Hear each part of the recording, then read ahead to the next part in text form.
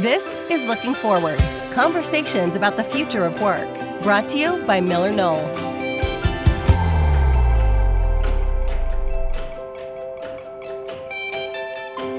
Hey listeners, today we're talking with Samantha Fisher, head of dynamic work at Okta. Sam's had a long career in corporate real estate, but in her current role, her focus is on enabling a highly flexible approach to working for Okta that extends well beyond their physical workspaces. What she has to share with you might surprise you, including how they're expanding their number of offices, despite the fact that their employees can work wherever they'd like. I've had the chance to previously interview Sam for a video that can be found on Herman Miller's YouTube page, and I always find my conversations with her to be insightful, enlightening, and extremely relevant for any organization embracing more flexible working. Enjoy this conversation with Sam Fisher. Hey, Sam, thanks so much for joining the podcast. Hi, Ryan. Thanks for having me. I'm thrilled to have you. And I need to give you a special shout out because before Looking Forward was a podcast, it was a video series. And you were our very first guest talking about dynamic working at Okta. And it got such a positive response. I'm just thrilled that you're back, maybe sharing some of that again for those that haven't heard it, but also giving us an update on how you're doing. Yeah, I'm excited to be here. It was such a great sort of entree. I believe I'd been fairly new at Okta when we first did that. So we've definitely learned a lot in the year and a half that I've been here. So I'm excited. Well, let's start with the basics. Why don't you tell us a little bit about you and what you do? Sure. So for your listeners, if they haven't had a chance to watch your video podcast, I'm Sam Fisher. I'm head of dynamic work at Okta, which is an access identity company. We stand for trust in terms of how we manage workforces and workplaces manage access identity into different applications. I came to Okta about a year and a half ago from a very long and storied career in corporate real estate and workplace solutions, things like that, where we really focus on employee experience and how do we think about employee engagement in both a distributed as well as centralized operating model. When I came to Okta, it was shortly after the pandemic had started and many companies were making the transition to a flexible hybrid, making the decision around whether going fully remote. What does that look like to organizations? What does that mean to them? And more importantly, what does that mean to their employees? And so I came to Okta, and it's been really great opportunity here because I lead it across the entire organization. And my role is super cross-functional. And I'm really touching multiple different types of the organization all day long, whether that's other teams within our HR organization, learning and development, or talent management, or our HR business partners, whether that's our technology teams, or we're talking with our finance teams, whether that's engaging directly with businesses, our sustainability and social impact teams. So my role is very cross-functional, and my job here is really to kind of set a strategy around what does a new model of working look like for Okta, and how do we engage employees in a way so that it promotes the flexibility and choice that we are striving for in the dynamic work environment while maintaining opportunities for engagement and community building, which we know are so important to building culture and relationships in an organization. Yeah, Okta, it feels like Okta's been really ahead of the game for a while. And I frequently reference your role and Okta as being one of those organizations that was thinking about flexible working and new ways of working before the pandemic began. And one of the things I find so interesting about your role is even though you've got this fantastic background in corporate real estate, you're really looking at changes in work, not just workplace. So give us a sense of if you're an employee at Okta, what does working look like for you? So working at Okta is really personalized. And that's one of the things I really love about dynamic work and the way that our philosophy for dynamic work. Dynamic work for us is really built on a pillar of trust. And you hear that a lot in organizations when they talk about distributed work, when people talk about remote work. It's all based on the tenet of trust and that you're trusting that you've hired really smart, talented people and they can manage and make their own decisions about how they get work done in the way that best suits them. And so when you're an employee at Okta, we trust you to make the best decisions about how and where and when, which is a big component of being a globally distributed organization, you get your work done. So that perspective of the 9 to 5 is really out the window for us.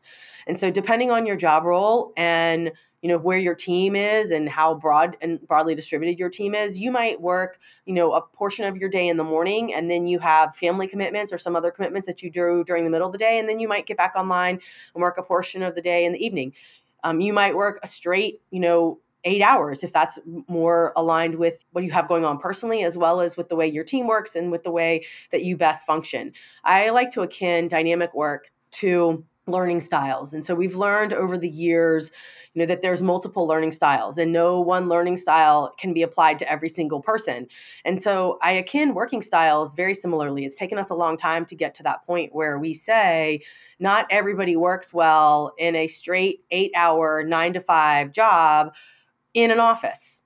That doesn't work for everybody. And so what I really love about being an Okta, a worker at Okta, is it is dynamic and it is personalized.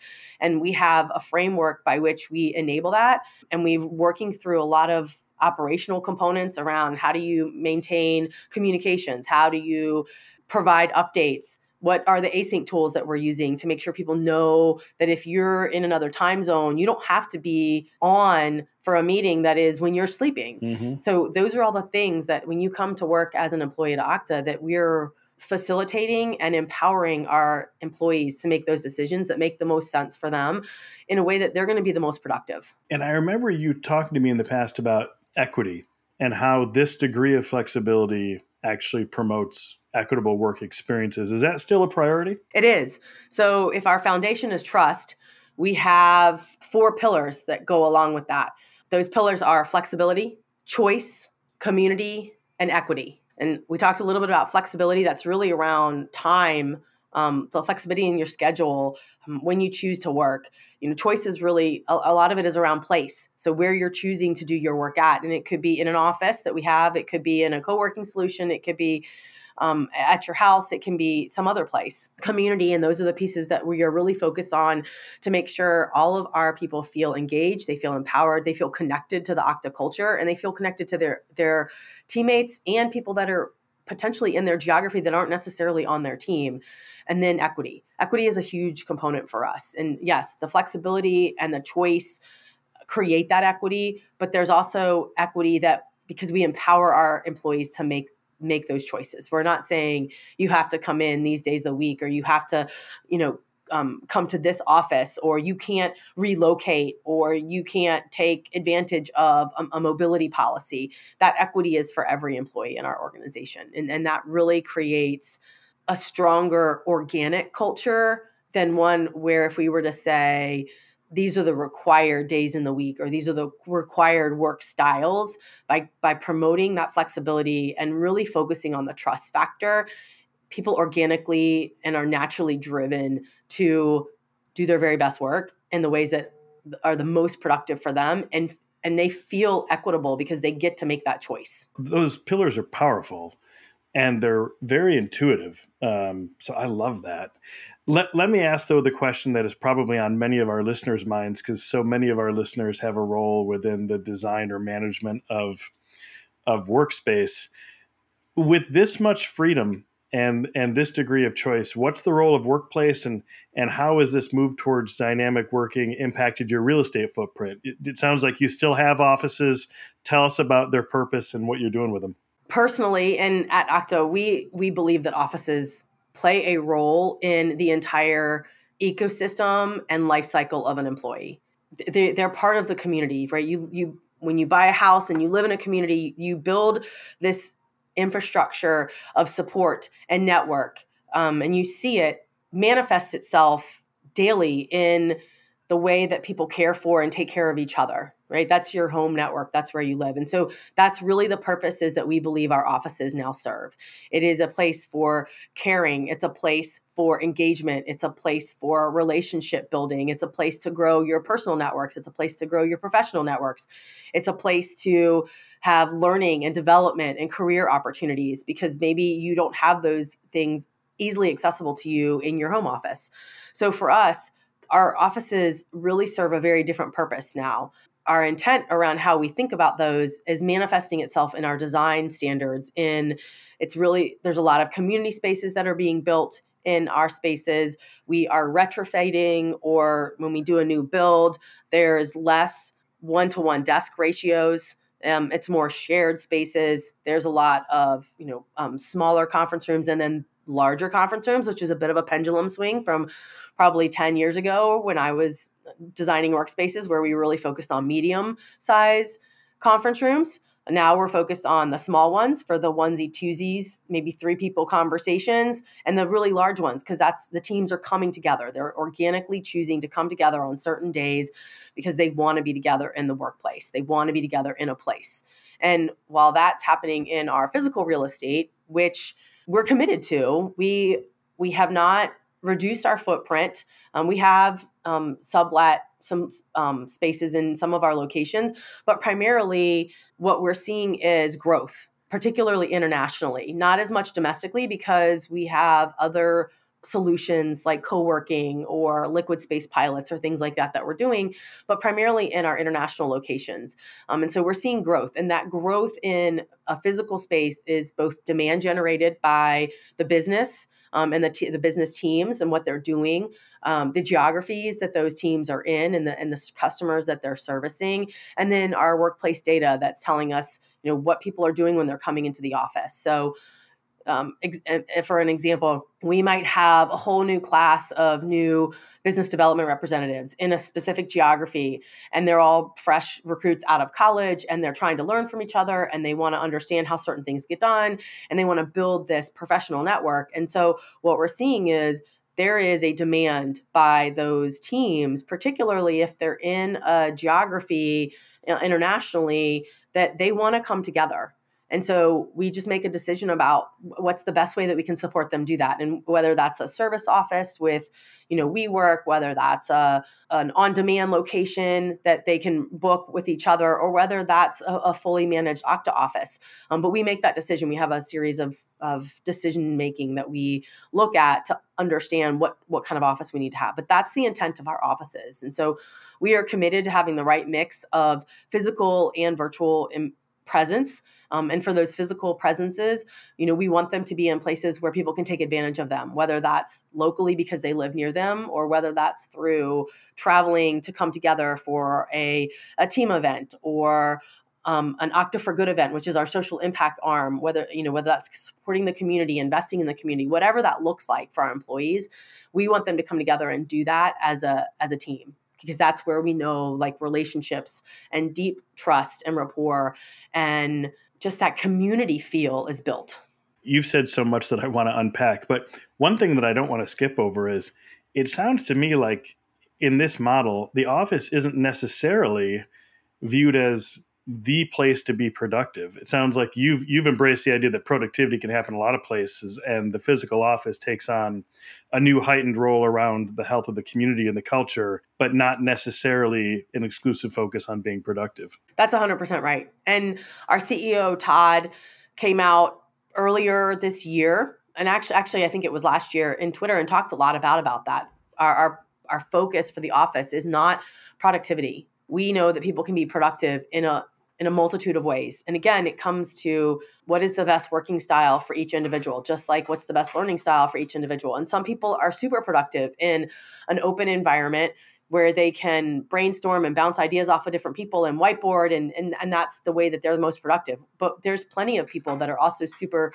productive when they're better in a quiet environment with no distraction, and they can focus on what they're doing. And those are two different work styles. They're congruent. They're not independent of each other, but they happen in different places. And so if we have team members that come in because their productivity is really dependent on getting together with their team and whiteboarding sessions and doing things like that. So we want to enable that, but we also want to enable the folks who that's not part of how they get work done or how they process information. And so that's the equity component coming back into that. Is the office isn't just about coming in and putting your headphones in and focusing on your keyboard for 8 hours. It can be that if you need it, but mostly that's not what we're seeing. Even when I go into the office, and I've been to 4 of our domestic offices, what I'm seeing and what we're seeing from our workplace data is people are coming in and they're using that time to build their team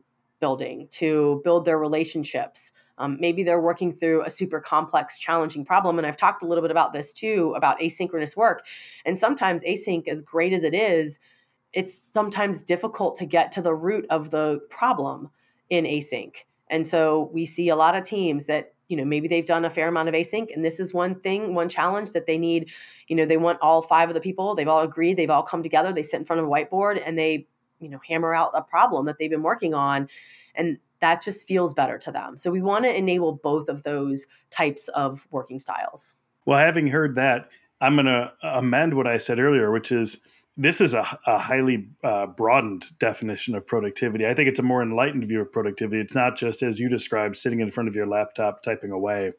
It's thinking about all of those interactions and how they contribute to the organizational performance at Okta, and supporting those things that clearly, based on your description, would be tougher to support if you didn't have an office or a whole series of offices. And I think it's awesome that you've actually expanded your real estate footprint and your number of locations as a result. You're not the first organization I've talked to that has really embraced flexible working and actually grown the number of spaces they have. Sometimes I tell people that and they seem surprised, but I think it just goes to show you that if you rethink the fundamental idea of what an office might be and make it what the employees might want it to be, there's still very much a reason for them to exist and even to thrive. Agreed. And I think it has to be decision-based by the employees. So I just did a piece for another article, and we talked about what that looks like for our offices. So we have around 5,300 employees, and almost not quite half, but 40% of them choose to make the decision to come into work in the office at some point every week. So 40% of our employees are coming to an office at least one time a week. That could be, we could be having, multiple people coming in, but that's powerful. That's truly equity and empowerment of saying, you have this choice, you have this flexibility, what works best for you? Because if it works best for you, it's going to 99% of the time going to work best for Okta and what we're trying to do for our customers. It seems like location strategy becomes a major challenge with this model. You've mentioned a few things in terms of like having data around either your employees or where they might be or how they're using their facility. You've also mentioned using co-working. Is this the role that co-working plays? Is it a solution to address space or areas where you might not have a space, but where you might be thinking of a space? How do you figure out where you need Okta spaces and where you might lean on co-working? So I think it's actually a mix of two things. I think it's one is your talent strategy.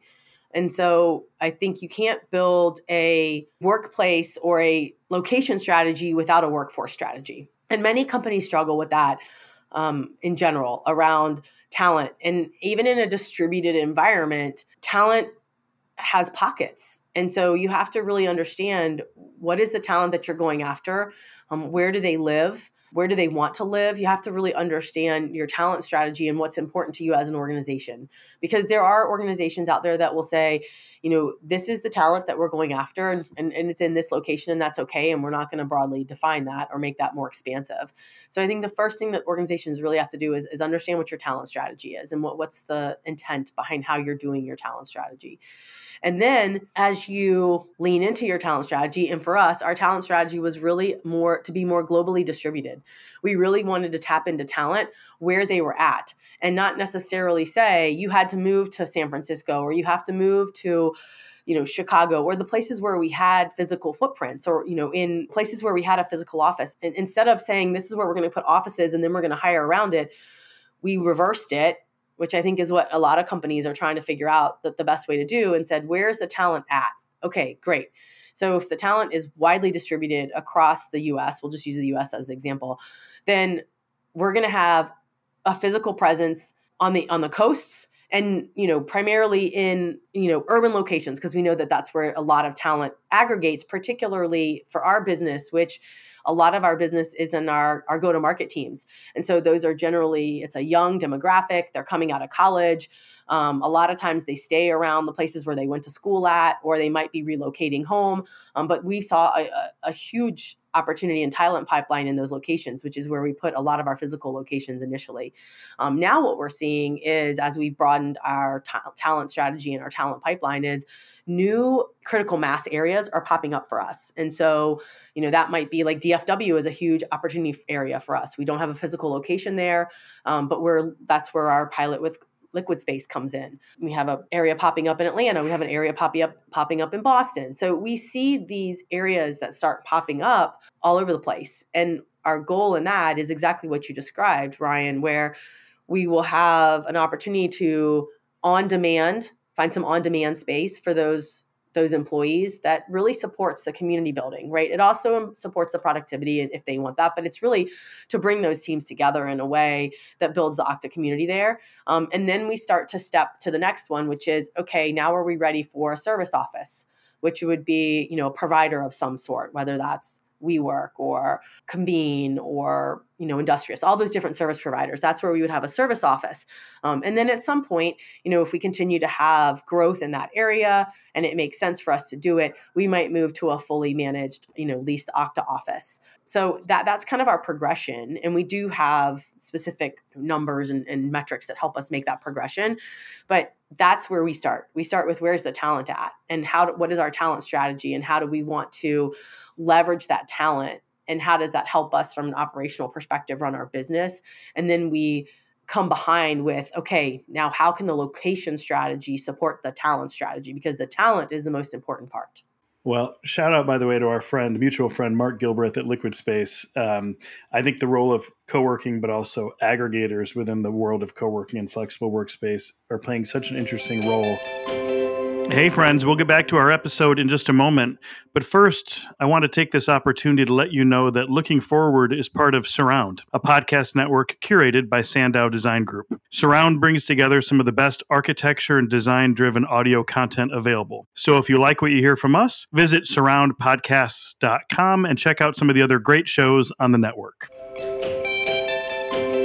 As I listen to you describe this, what keeps coming to my mind is just how critical this link to human resources is. I think a lot of people have been talking about it, but as you get tactical around understanding changes in the workforce, understanding location, where that hiring might be, it makes so much sense, particularly for a role like yours, which is not just focused on the physical environment, but all facets of dynamic working to have that strong HR connection. Agreed, 100%. Well, I want to pick up on something else you've mentioned a few times, which is asynchronous work patterns. I think when I talk with organizations, most are struggling with being too dependent on synchronous collaboration, meaning way too many video meetings. In fact, it may be the single most cited reason I hear that people struggle to come into the office is that if they've got 6 or 7 hours of video meetings all day long, that it's not particularly enjoyable to make a commute and just sit in front of their laptop in the office. They want to spend more time interacting with others.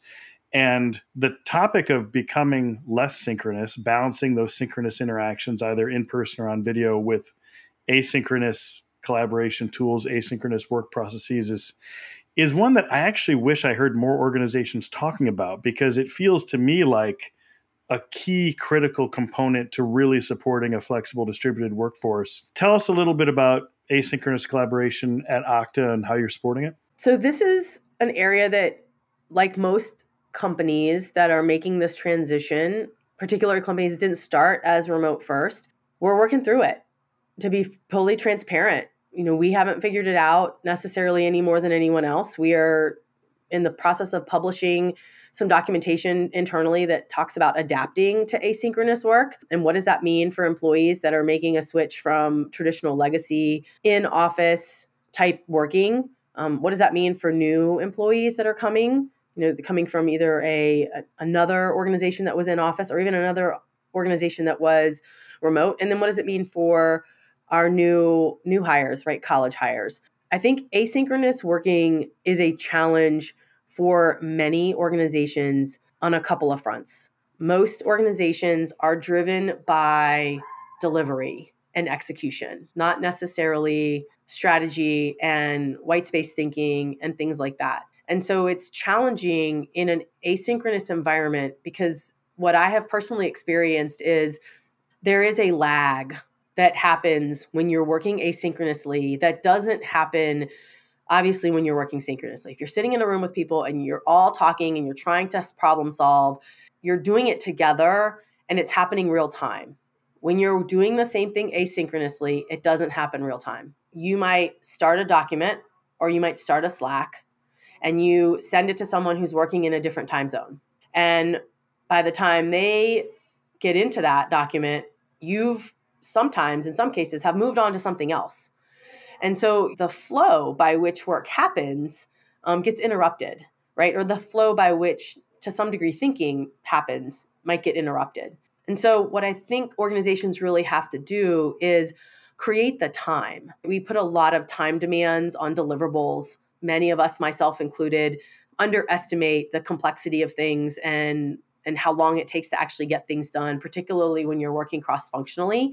And that's what asynchronous work is a lot. You're working in small teams, but a lot of times you're working cross-functionally because in a lot of cross-functional roles have that distributed impact and that distributed footprint.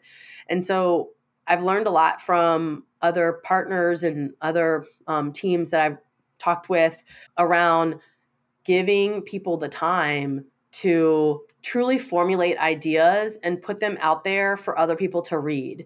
So as an example, I was at the Running Remote conference in Montreal earlier this year, and I was on a panel with probably folks that you know, Chase Warrington from Doist and Darren Murph from GitLab. And we were talking about async and how do we do async well.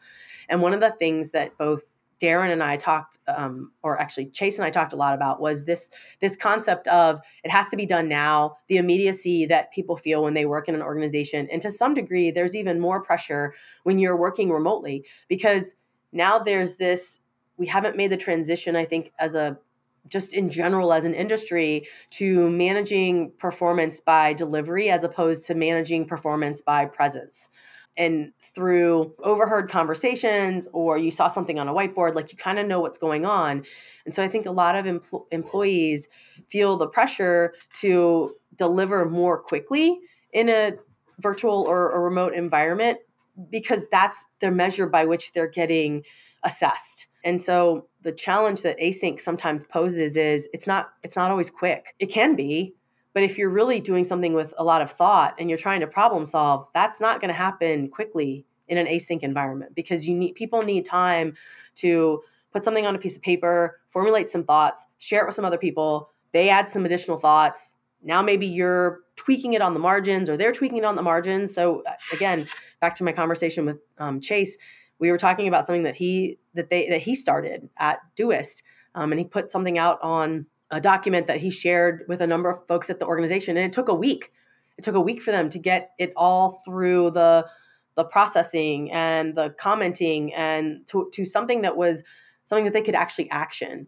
That is just not the culture of a lot of organizations, and maybe because he works for a company that is really internationally based, it's more acceptable. That's not a US culture kind of thing, right? We're speed, we're fast. That's the way that we have functioned for many, many years. And so async is a challenge, I think, for a lot of organizations because you do feel like there is a lag that doesn't happen when you're working synchronously. And so async can't work for every scenario, but organizations that are making this transition to flexible, hybrid, dynamic, or even fully remote really have to figure out how to help their employees make that transition. And more importantly, give them grace and permission to take a little bit longer to do something.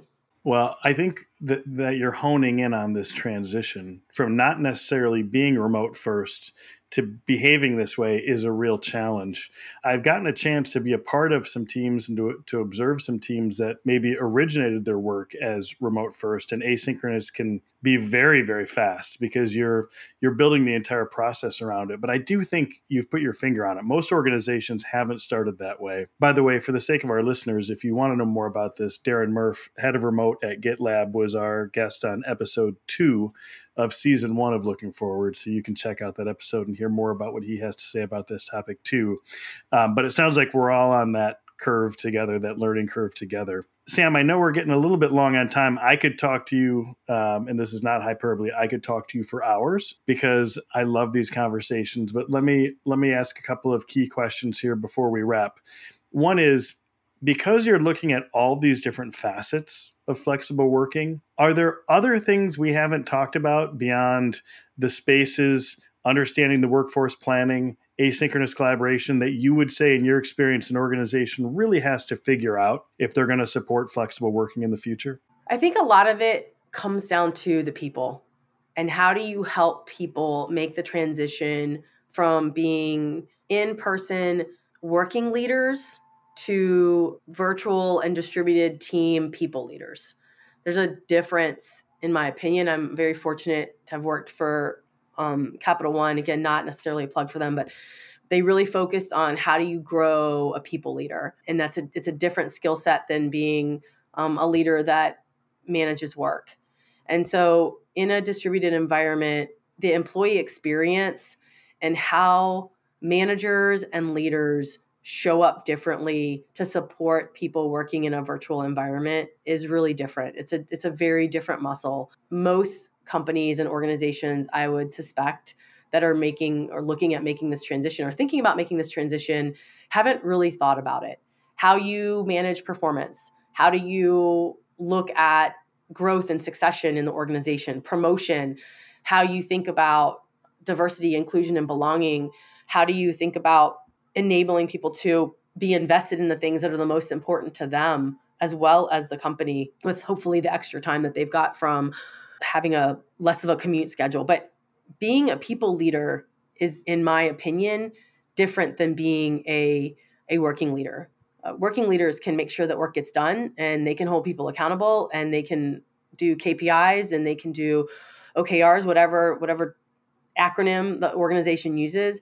But really being a people leader is less about telling someone the path that they need to take versus guiding them in a way so that the path that they choose gets to the same outcome. They might take it a different way, but that's okay.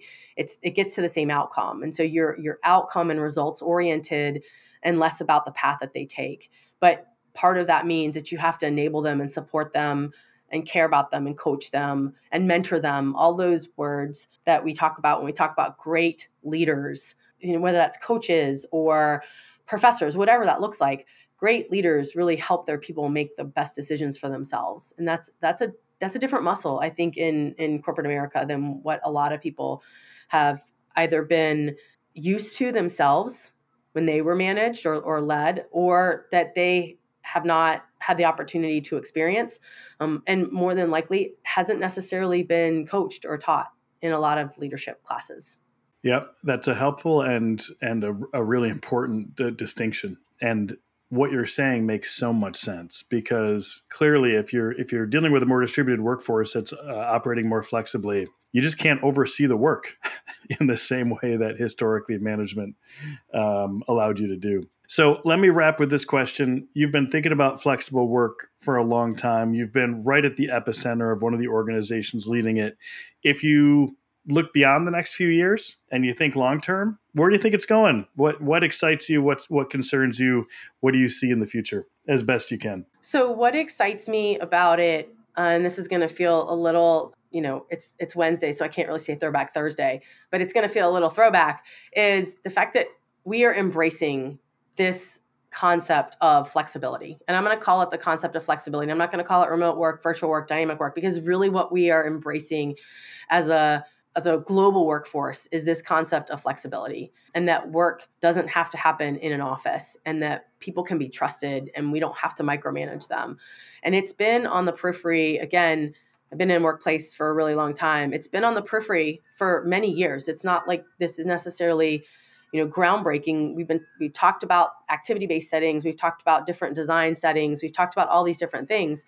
But historically in the US, only your very top performers that you were concerned about losing, or through acquisition, and you had people that were in previous locations from the old company that you acquired and you wanted to maintain, really were able to take advantage. And when I say take advantage, I'm using air quotes, because while they might have worked flexibly, they really were not empowered or engaged or enabled by the organization, because the organization was still HQ focused. So the thing that excites me the most about this is that as a global community, we are beginning to embrace this concept of flexibility. It's going to look different for every company. It's going to take some time.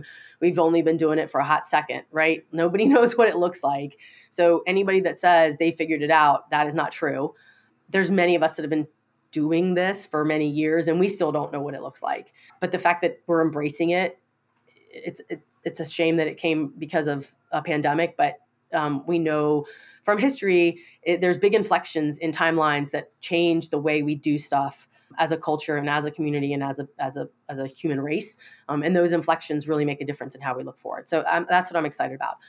What I'm concerned about, and it's the same thing, honestly, I think I talked about with you in the last one, is it is big, heavy lifting work. It's not easy to make a transition. It's literally like, the whole analogy of trying to turn a cruise ship in the middle of the ocean with a rudder that's, the size that goes on a 25-foot John boat. Like, that's what we're talking about here. And so it's a lot of work. And I worry that companies will just find that it's too much. It's too hard, right? They don't really know what it looks like. And maybe they're not ready to make an investment in someone like myself or Darren or some of these other great people that are leading, this charge. And they're just kind of doing it side of desk. It's not a side of desk thing. It really does need to have the investment of, headcount, authority within the organization, empowerment, and decision-making. And without those things, it won't be sustainable. It can't survive. And so that's what concerns me the most as we kind of move forward down this. But what I hope is that as companies realize the benefit to them as an organization, which is really talent acquisition, talent retention, the ability for people to really bring their whole selves to organizations and do really amazing work, is just a great opportunity for them to embrace it. Because when people feel that wholeness for themselves, and the ability to invest in things that are super important to them, whether that's community building or something with their religious affiliation or something, with their adoption or any of those things where people feel like they can fill their personal tank, the one for work just naturally happens. When they're really excited about things, that's just great. And so what I think is going to happen over long term is, and Darren said it, remote work will just turn to work. I think that's super optimistic for a lot of companies that are making the transition from office culture to hybrid culture.